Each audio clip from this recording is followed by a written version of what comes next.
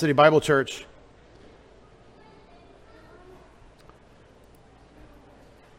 You should know I never sought to get on the radio. I never said, oh, let me get on the radio. One of you said, I have radio spot time. Would you like to do a radio spot, please? And then he bugged me about it, and then we did radio spots. But this was put in our lap, and we're grateful for it. And he doesn't want me to tell you that Mark Tedesco put us on the radio. But No, thank you, Mark. I get a text every once in a while. I need a spot. Oh, yeah, we were supposed to do that.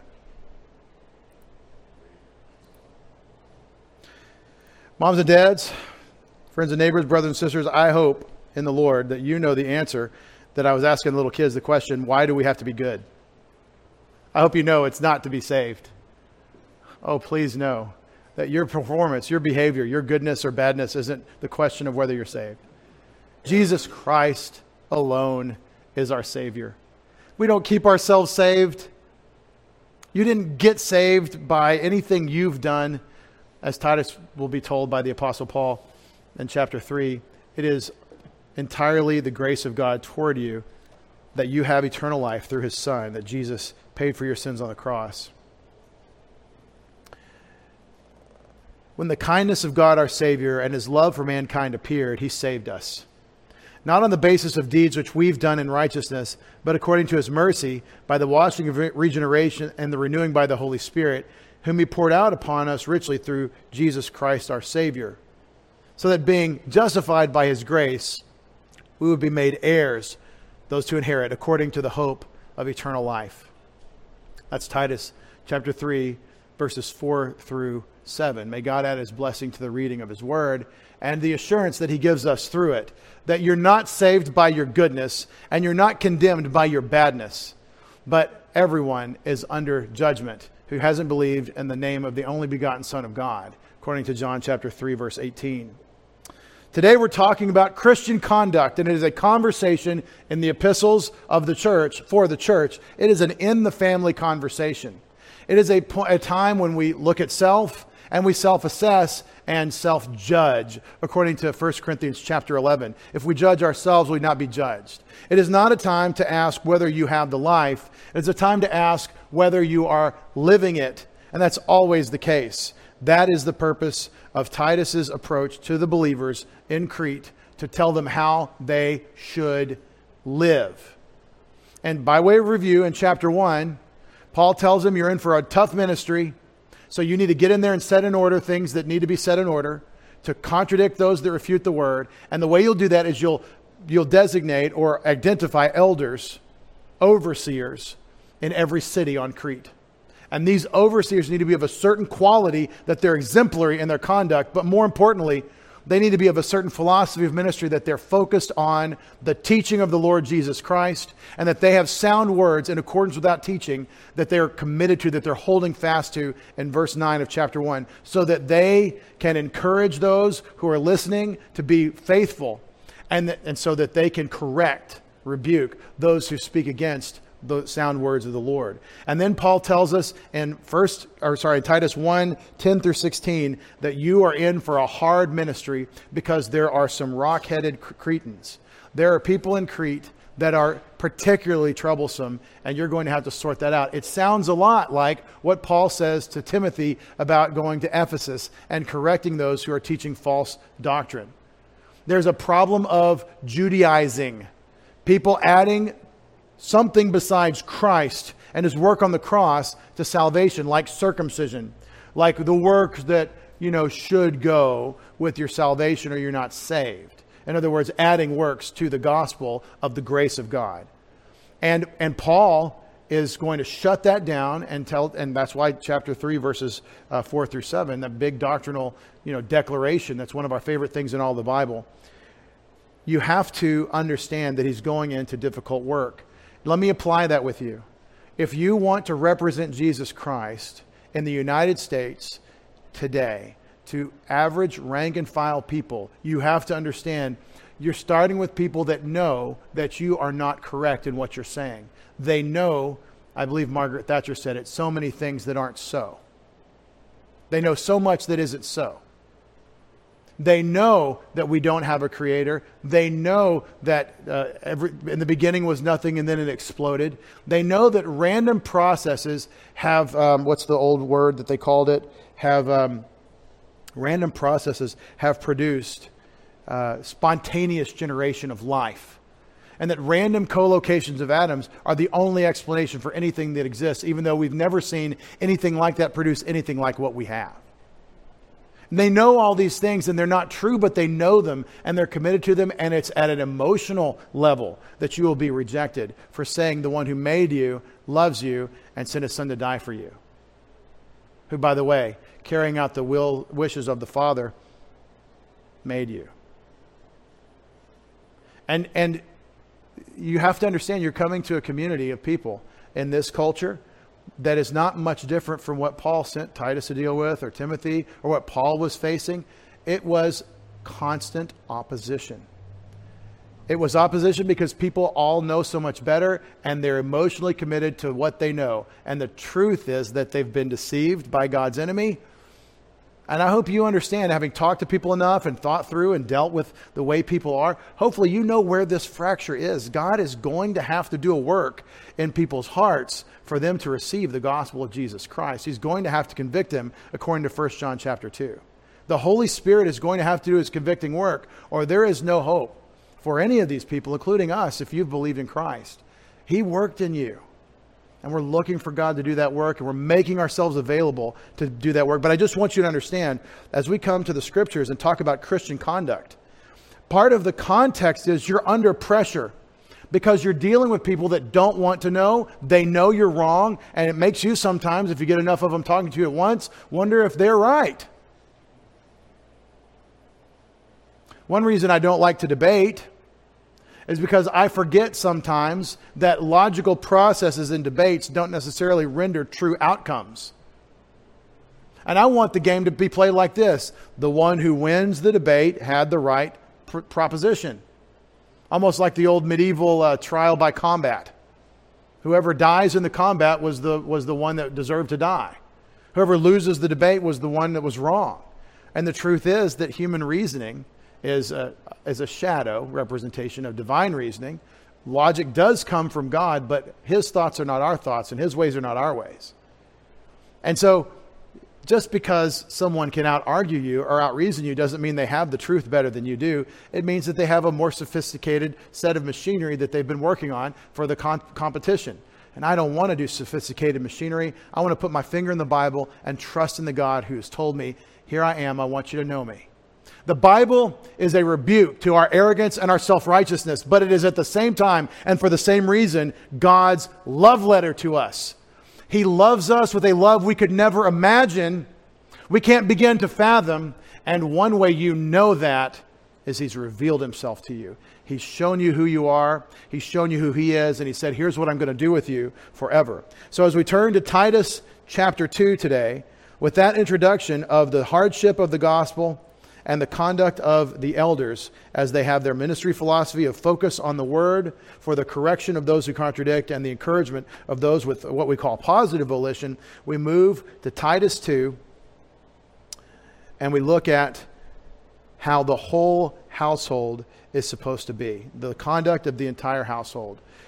Sude lale ha prepe te hugiai nuse didaskalia.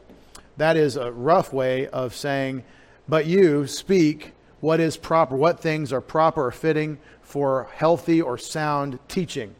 We get the word hygiene from this word, hugiai nuse, or nuso, hugiaino. And this is where you get the word hygiene, and there's a noun or an adjective connected to it. This is the adjective form. This is healthy. This is sound. It is healthy for you to brush your teeth and take care of the other matters of necessary physical hygiene, right? Change your socks. Wash your feet, dry them out, and then change your socks. These kinds of things. This makes you healthy, especially if you have a long way to go on foot. So this is what Paul is saying. You need to be speaking what makes for soundness, health among God's people. But you, Titus, a rare vocative in Paul's use, but you speak What kind of word is speak? I didn't put it in red, but you can see it right there. He is commanding Titus to speak, laleo, to say, with his mouth, an onomatopoetic word, that laleo, that's a word that sounds like what it is, la, la, la, la. And there he was just going off with the mouth, la, la, la, la, la, la. That's what laleo means, to speak. You speak, he says, what things? Those things, I've translated the relative pronoun, those things that are prepe, where we get, I contend, the word proper, but fitting, appropriate. You communicate those things that are fitting, that are appropriate for healthy didaskalia, doctrine. Now, the doctrine is Jesus died for our sins and risen from the dead. The doctrine is your eternal destiny in him, and therefore what you have in this life. Now, the doctrine is what we've had from Paul throughout the entire Christian life of Paul. So what are the things? What are the things that are fitting for sound teaching? If you do, you could get this from reading Titus 5 or 6 times. 15 minutes of your day, 3 chapters. Just read through Titus and ask the question, what is Paul talking about throughout this letter? I'll give you a hint. He gave us the virtue list of the elder, the overseer. Here's how these guys need to function. He said this is their philosophy of ministry, and there are those that contradict. And now we're going to hear how everybody's supposed to behave. Be a good boy and be a good girl. Why? Because your conduct, these things, the way you live, these things, that's what he's talking about, your conduct. Your conduct needs to be fitting for sound teaching. It needs to be appropriate to what you've been taught. So if you've been taught, then you need to live like you've been taught. If you've been taught, young people, that it's best to fill up your tank with gas before it runs out of gas, then you need to conduct yourself in such a way that when your gas tank is approaching empty, what you do, now listen, this is really important. Life skills 101. What you do is you fill it up. But I've only got, I don't have much time, so I'm just going to get $5. Okay, but you're going to have to fill it up soon. And you need to fill it up. That's because you've been taught. You've been taught by Dad or whoever, by Mark, that if you're close to empty, fill up the tank. I'm going to quit calling you out, Mark.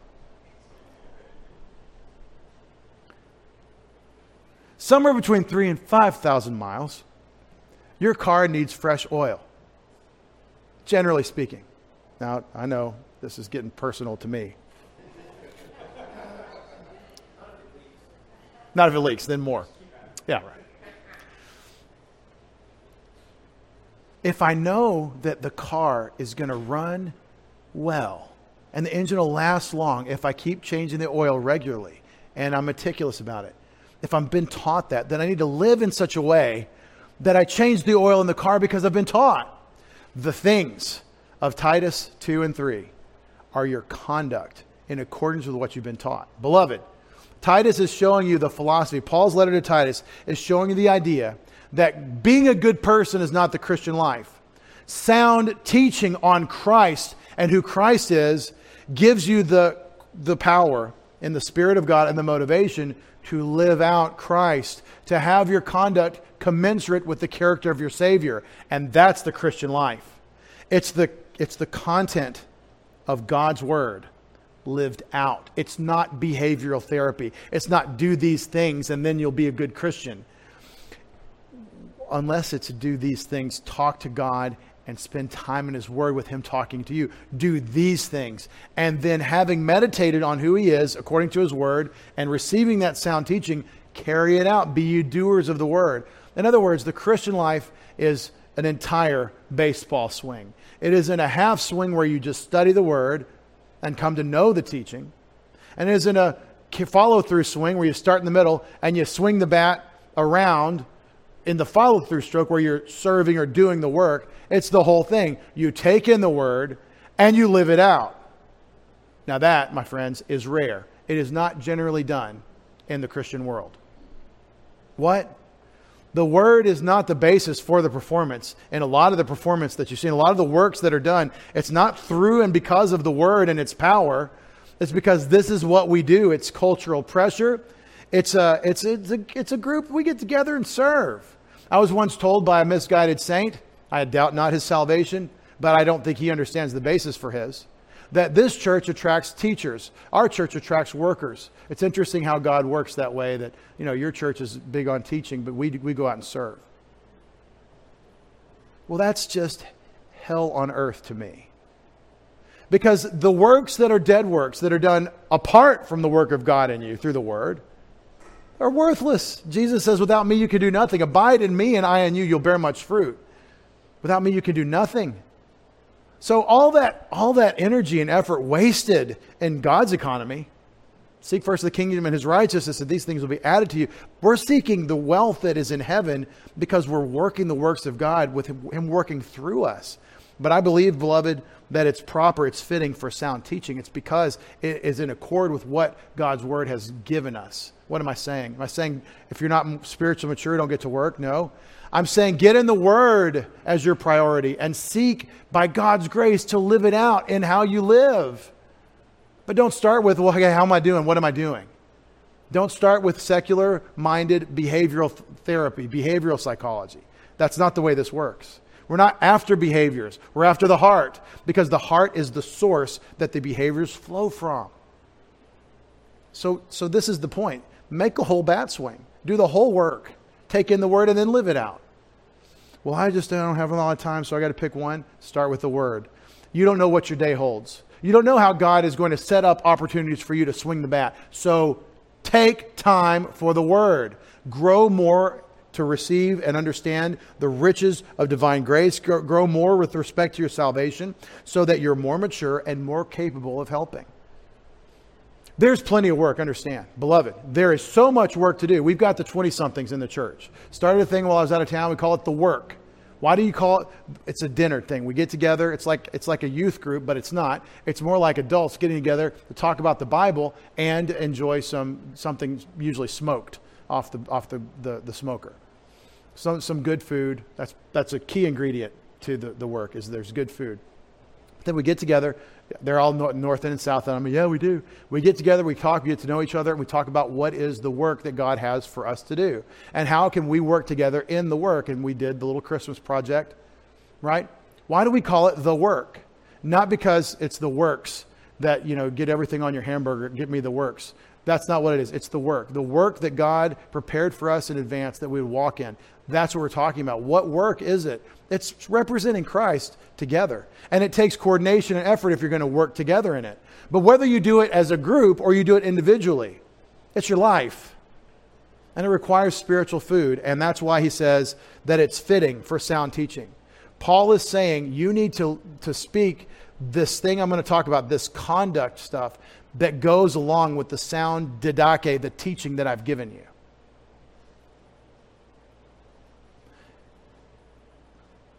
Do you know moral people that don't know Jesus? Of course you do. Do you know people that seem very upbeat and fun to be around? You don't see a lot of vices in them, but there is no Christ. Yes, we know people like this. What do you do with that? You don't say, well, they must be believers from another flock. No. You say that I'm not here to judge people by how their personality fits or what sins I do or do not see in them conducting. I'm here to represent Jesus Christ, who died for every one of us broken, nasty, dirty, rotten sinners. And just because you can't see the feet of clay on someone that needs Christ doesn't mean they don't need him. Thankfully, fruit inspection is God's, and we'll let him do it. But you and I need to be about his work. And so that's why he says, speak the conduct stuff that's fitting for the sound doctrine that you already have. And what conduct are we talking about? He says elders. And this time he doesn't say elders like the overseers in chapter 1 or in 1 Timothy 3. This is interesting. The word presbyteros, the word for an elder that's by office, the presbyteros is an adjective used as a noun. It'd be like the word elder. Elder is an adjective, but we've turned it into a noun, the elder man. We could also use the word old. Let's break it out of our Christianese and just use English. Old. Hey, all the olds need to get together and live like this. We don't say it that way, but that's the Greek. It's an adjective being used as a noun. Presbyteros, the olds. And we understand it means the older men who are older in the faith, that are the pastors designated to carry on the ministry and shepherd the flock of God. That's the elders. This word is presbytes. It's related, but it's a noun, and it means older men. And so there's a difference between elders and elders. There's a difference between the people of the office of elder and older men. And so now, having already addressed the overseers who are the elders in that sense, he's now going to talk about all of us, the entire family. How are the older men to conduct themselves? They are to be what? Sober. Sober in Greek can mean with respect to drink. But it's broader than that. And the drinking shows you something. See, with drinking, there's a lack of inhibition and a lack of self-control. And there's a given over to our sinful lusts within the inhibition of too much alcohol, the drunkenness of Ephesians chapter 5, verse 18. This word sober, though, doesn't just refer to not being drunk. It does mean that, but it also means balanced. It means alert. It means attentive. It means on mission. In the sense of whatever your task is. Men, we have responsibilities we have to fulfill. And there's nothing better to call a man out in being a man than saying you have something you need to do. A man does what he needs to do, right? And there's a reason why John Wayne had an appeal in American history. There's a reason why popular culture, a lot of it went that way in earlier generations. Because we all know deep down inside, men, that if you tell me I have duty, it's very satisfying, it's very gratifying to know I'm doing it. Be sober, be serious in the sense of responsible. Dignified is a related word, simnos. Dignified, somebody that is fitting their station as the elder man. See, Dad says the blessing at dinner, not all the time, but he's trained you by example to be the elder man who's representing the Lord. And you're all looking at him. By the way, Titus 2:1 only talks about the older men in this one verse. This is the only place the men are mentioned. Older women are going to get several verses along with younger women. And there's a little bit for the men, but the older men only get this. This is the way you're supposed to be. Dignified. Why? Because you're the figurehead, or you're the hood ornament. You're the grill on the car. You're the first thing we see. You're the thing we're looking at. And you need to be charting the course by your example. So, dignified. Sound-minded. This is the word that will be the theme word throughout all of the descriptions of how we live because of sound teaching. Sophronos. Sophronos is two words thrown together. So means good or healthy, and phroneo is to think. And so this is a cognitive word. This is about somebody that's sensible, that has their head on their shoulders.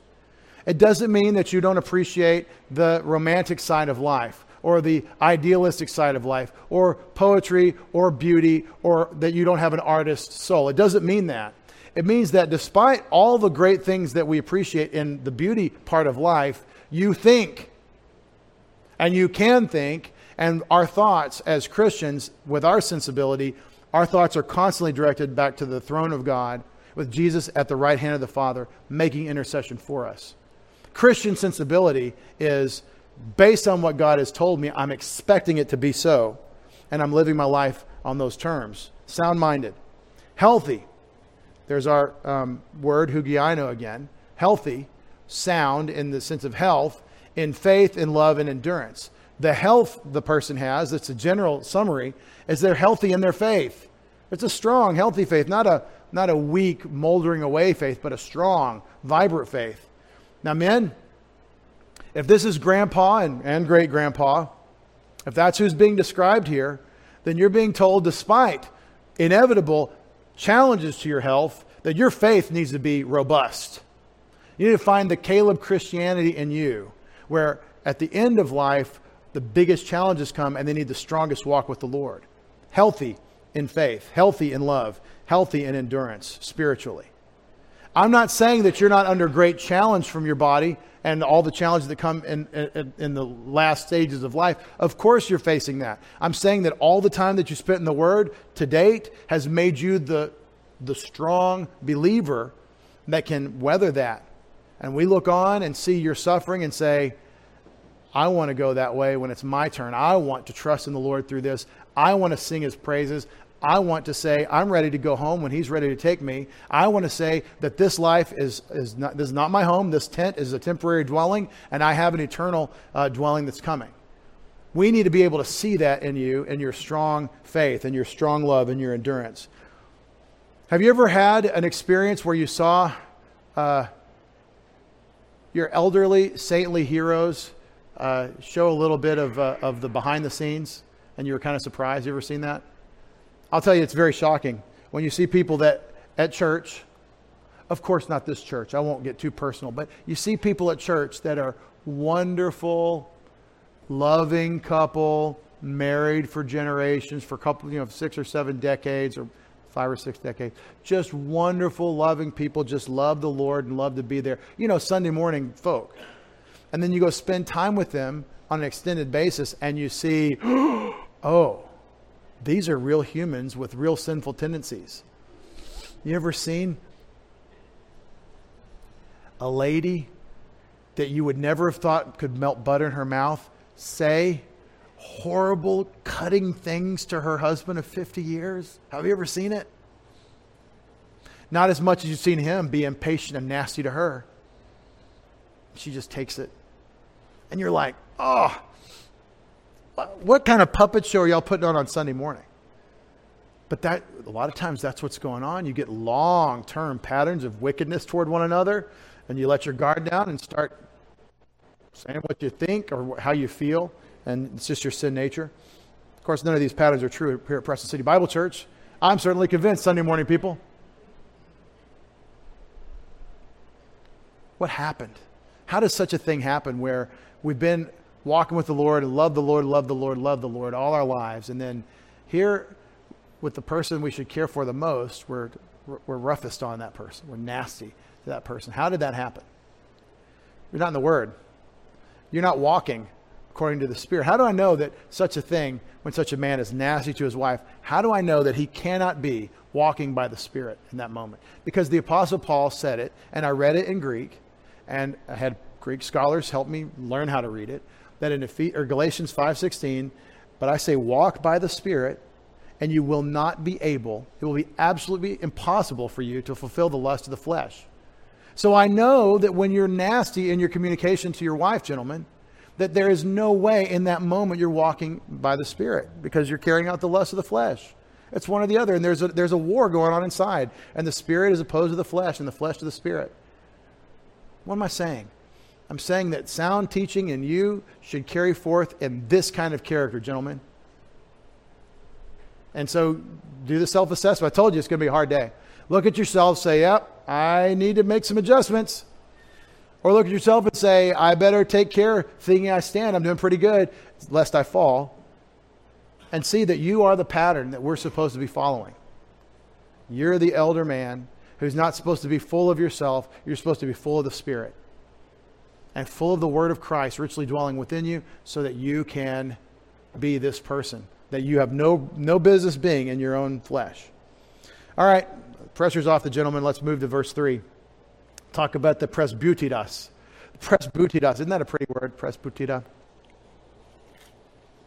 Of course, it means the older ladies, elder women. Hoseautos in the same way in their behavior. Remember, verse 1, you speak things fitting for sound doctrine. What things? The way we live, our conduct.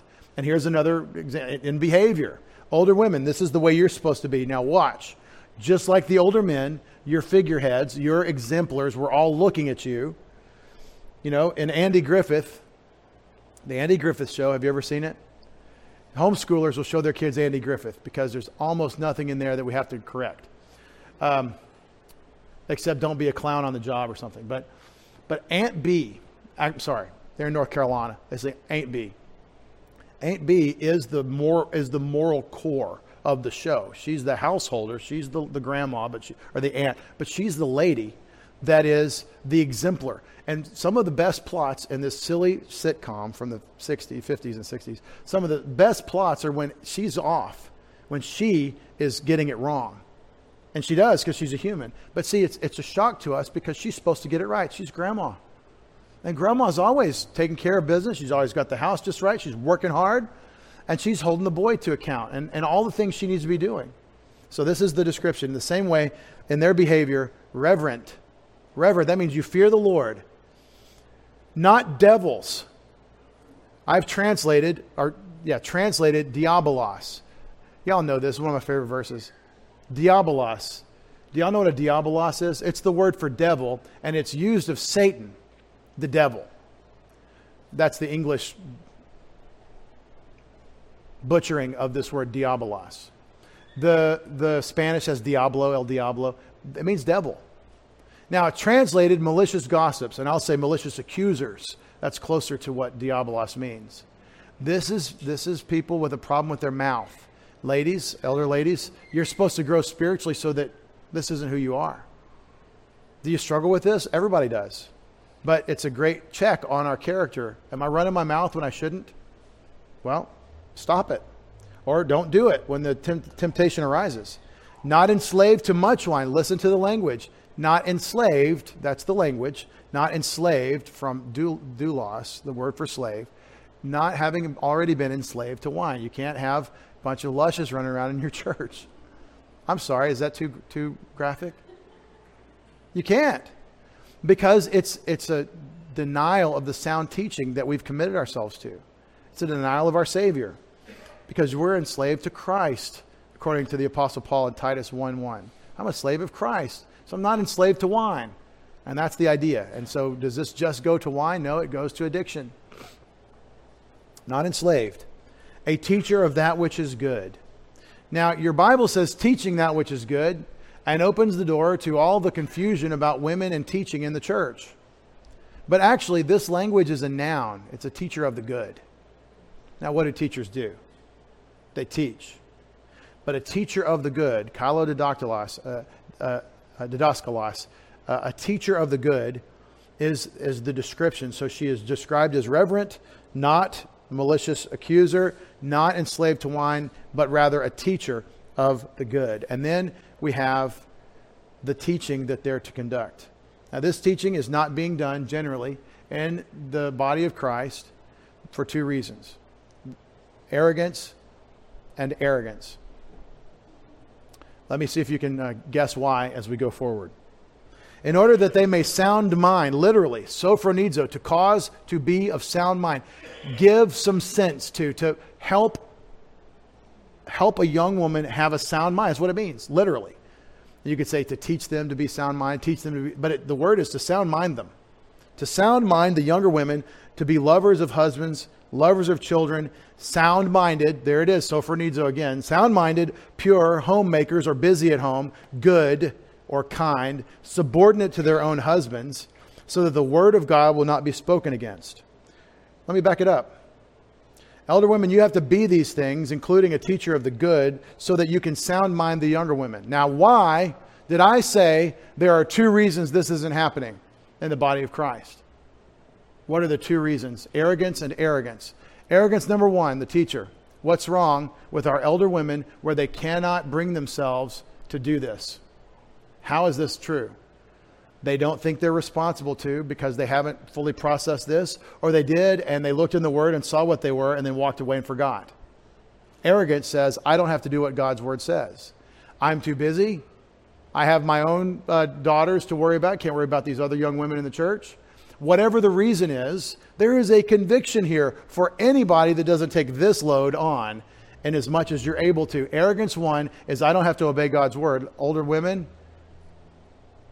not only are you exemplars to all of us, you are to sound mind the younger women to be women. How do I know this isn't generally done? Because of the feminist movement in America and its encroachment into the body of Christ. The feminist movement is a godless satanic lie to you.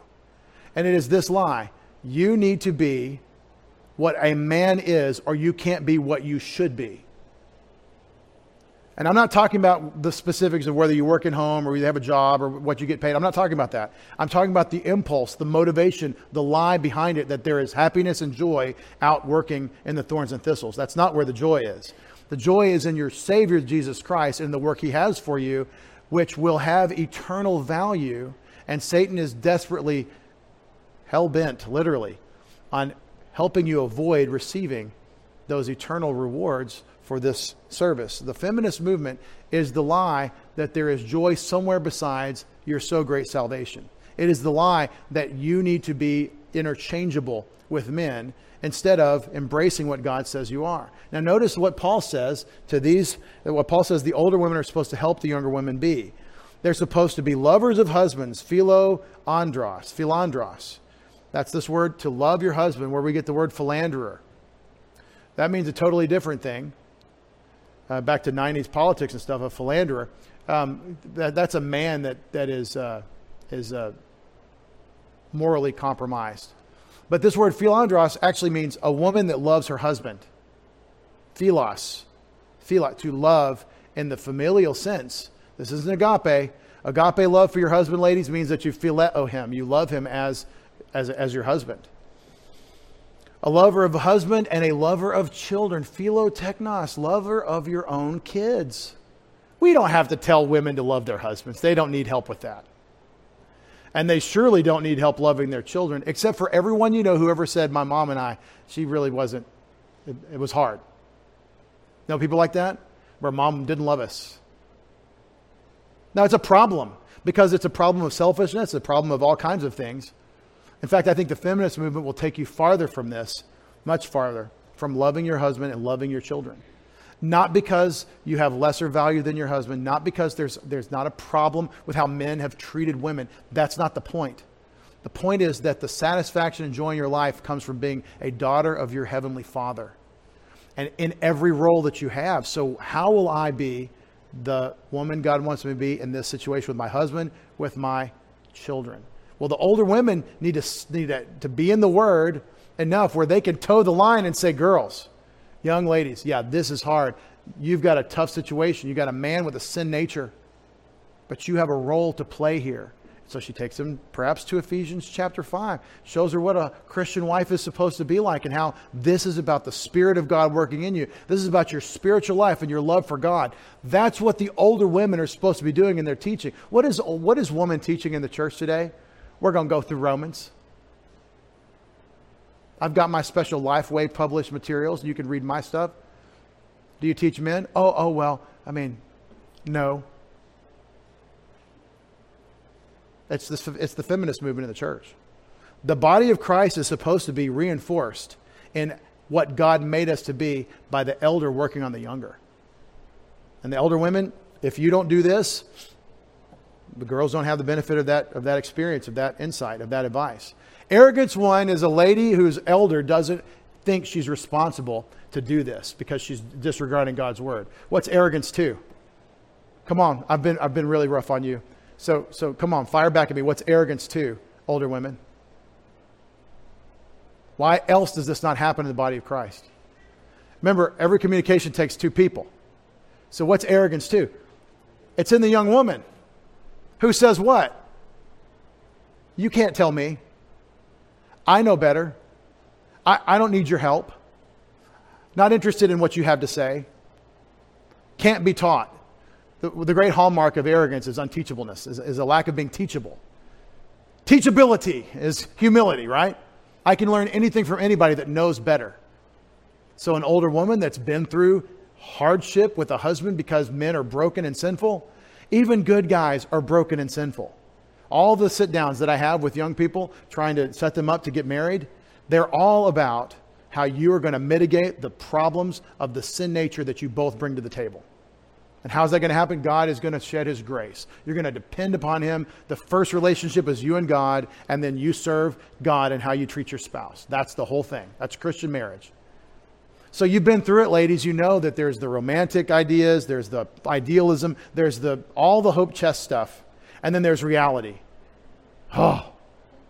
And young girls, very often there's this disillusionment. Oh, I got the wrong one. Or buyer's regret sets in somehow. I thought he was this way, and he treated me this way before, and now he treats me this way after. And all the hardship that comes from, you know what? No matter who you marry, you're getting somebody that is selfish and broken and limited greatly and desperately needs help and often doesn't want the help he's being offered. And there's a Homer Simpson in all of us.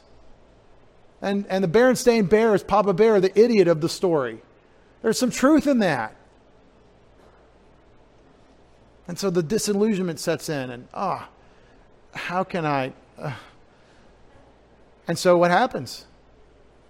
Well, without some 2 Corinthians 1 comfort with the comfort you've been given, some mama, maybe not her mother, but somebody that's older in the church, kind of assumes that older sister role. Hey, let's talk about this, and brings encouragement.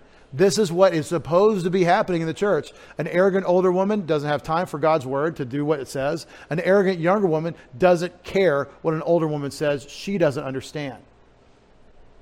Now, we have to have a little bit more compassion for the younger, because they've been told in this country for 80 years that the younger people have their generation, and the older people, well, they're stuck in their old foginess. So the younger people need to join their culture, and we have split, not different cultures through the world, but in this culture, we have different cultures generationally. And it's insane, because the wisdom of the older is a treasury that's supposed to be the legacy deposited in the younger. The younger don't get it. The younger don't get it. The younger get the new garbage that's being promulgated in the universities and then makes its way into the culture by way of the new satanic morality. They don't benefit from the wisdom of the elders. And all the older people are like, yeah, respect your elders and learn from us. And they're right, that's true. But they've been told all their lives that 80s music is for old people, and we have our idiotic bubblegum pop music that we listen to now with Lil Nas X and whatever else. 5 years ago at camp, I think it was 5 years ago, speaking of that idiot, speaking of that other human being, Lil Nas X, there was a song called the Old Town Roads. Do y'all know the song Old Town Roads? Some of you old fogies know about the young music. Do you understand that the chorus of that song is, "Can't nobody tell me nothing"? The chorus of the anthem of the kids of that year. At camp, they're all in the bus, on the van, driving to camp. They're all singing, "Can't nobody tell me nothing." I'm like, that is the most perfect declaration of idiocy for youth to disrespect and disregard what the adults have to say I've ever heard. Can't nobody tell me nothing. Sing it loud and proud, idiots. Now, what that phrase means, understand, pop culture, what that phrase means is that I already know. I know what I'm doing. There you go. Now, arrogance 1 is the older ladies don't have to obey God's word on this because they're busy or whatever. Arrogance 2 is the younger women will not listen to the wisdom of the elders. Because actually, she's limited, she's petty, she's this, she's that. She doesn't understand. Well, you don't know what she understands. But what happens if we close both of those down with humility and say, I am what God made me, and I need what God offers me, and right here, I need the body of Christ to function. What if a younger woman is humble and says, I'm availing myself of any wisdom that's offered, and an older woman is humbling herself and saying, I'm willing to share my time and my energy for God's sake in the building up of young women? What if that happens? Well, I'll tell you, in some cases, an older woman's going to say the wrong thing, a younger woman's going to go by it and is going to get confused. God will work those things out. Because our faith is not in the older woman, it's in Christ, who provided someone to come alongside. But I'll tell you what generally is going to happen is we're going to be humble. We're going to bear along with one another. We're going to have women that build into each other's lives and cry through the heartache together in a way that they need to. And we're going to remember that blood is not thicker than water. The blood of your birth and who your kids are is not thicker than the water of your regeneration, where you have eternal life through the Holy Spirit. We are the body of Christ. We are the family of God. Lovers of husbands, lovers of children, sound-minded, sophronos, pure, homemakers, busy at home. Pure, what in the world? Y'all understand. When things are functioning properly, women who are not challenged in exactly the same ways men are calling men to be the moral men that they're supposed to be, that they know they're supposed to be. It's a very helpful thing women do for men in their purity. The feminist impulse that says women and men are interchangeable comes with the impulse that the immoral tendencies in men become the immoral tendencies in women. You have to be taught to be that way. That's not how you're wired. Just the way our eyes work. Just the things that are struggles for men that are different for women. I don't mean that women don't struggle. I mean it's different. Homemakers. This word is oikuros agathos. Oikuros is the one word for the worker at home or the house person or the busy at home. That's what we're talking about here. Somebody that is associated with the labor of being at home. The soul of the household is the woman that lives there. Oikos despot, right, from 1 Timothy.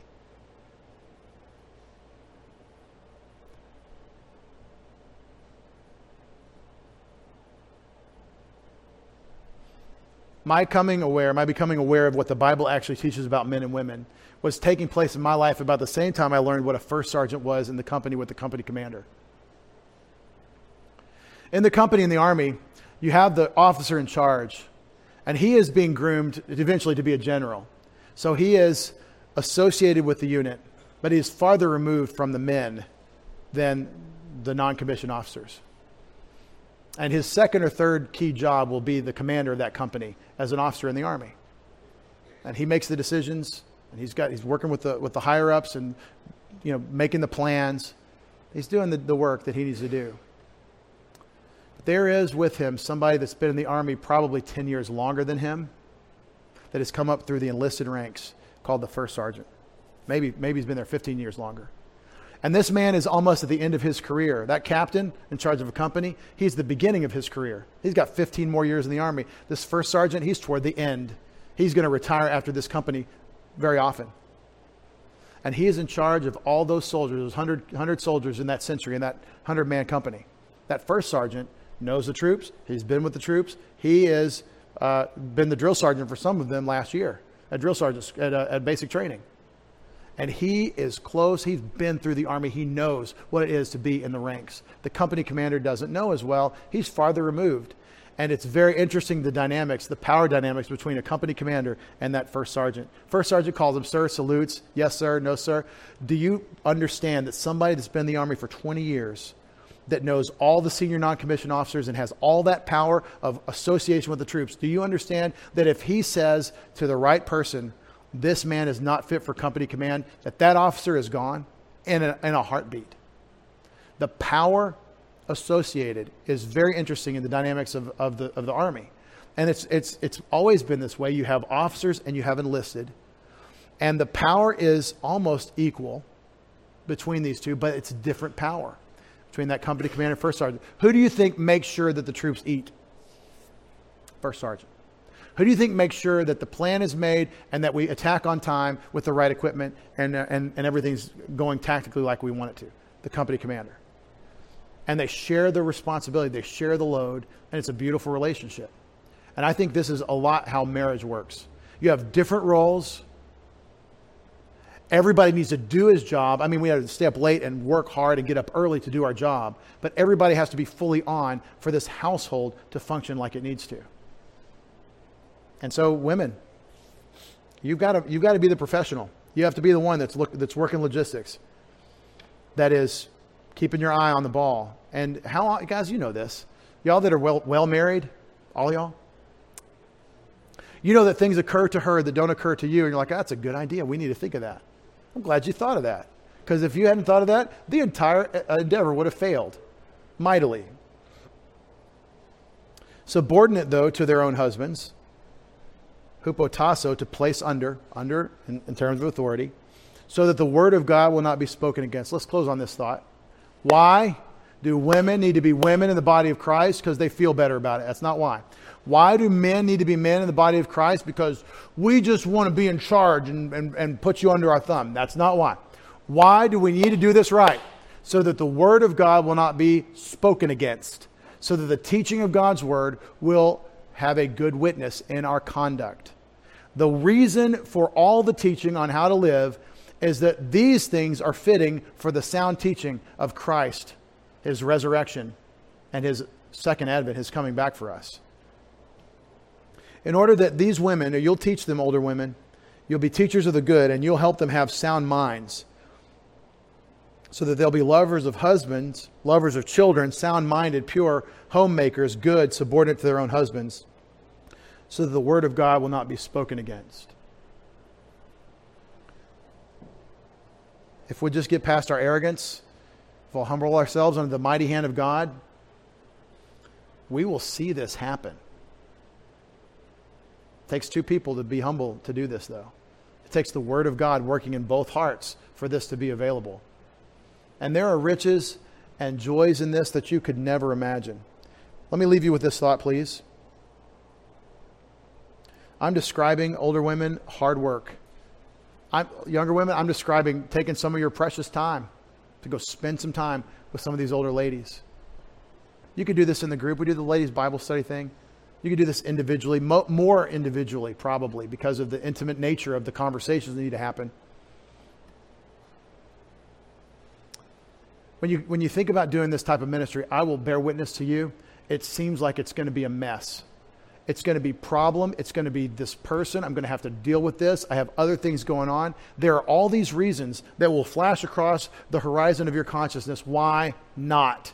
Why cancel? Why should we cancel? Let me cancel today. We'll just push it off till next week. There are all kinds of reasons that will arise why you shouldn't do it. And all of those are buttressed by one thing going on inside. You don't feel like it.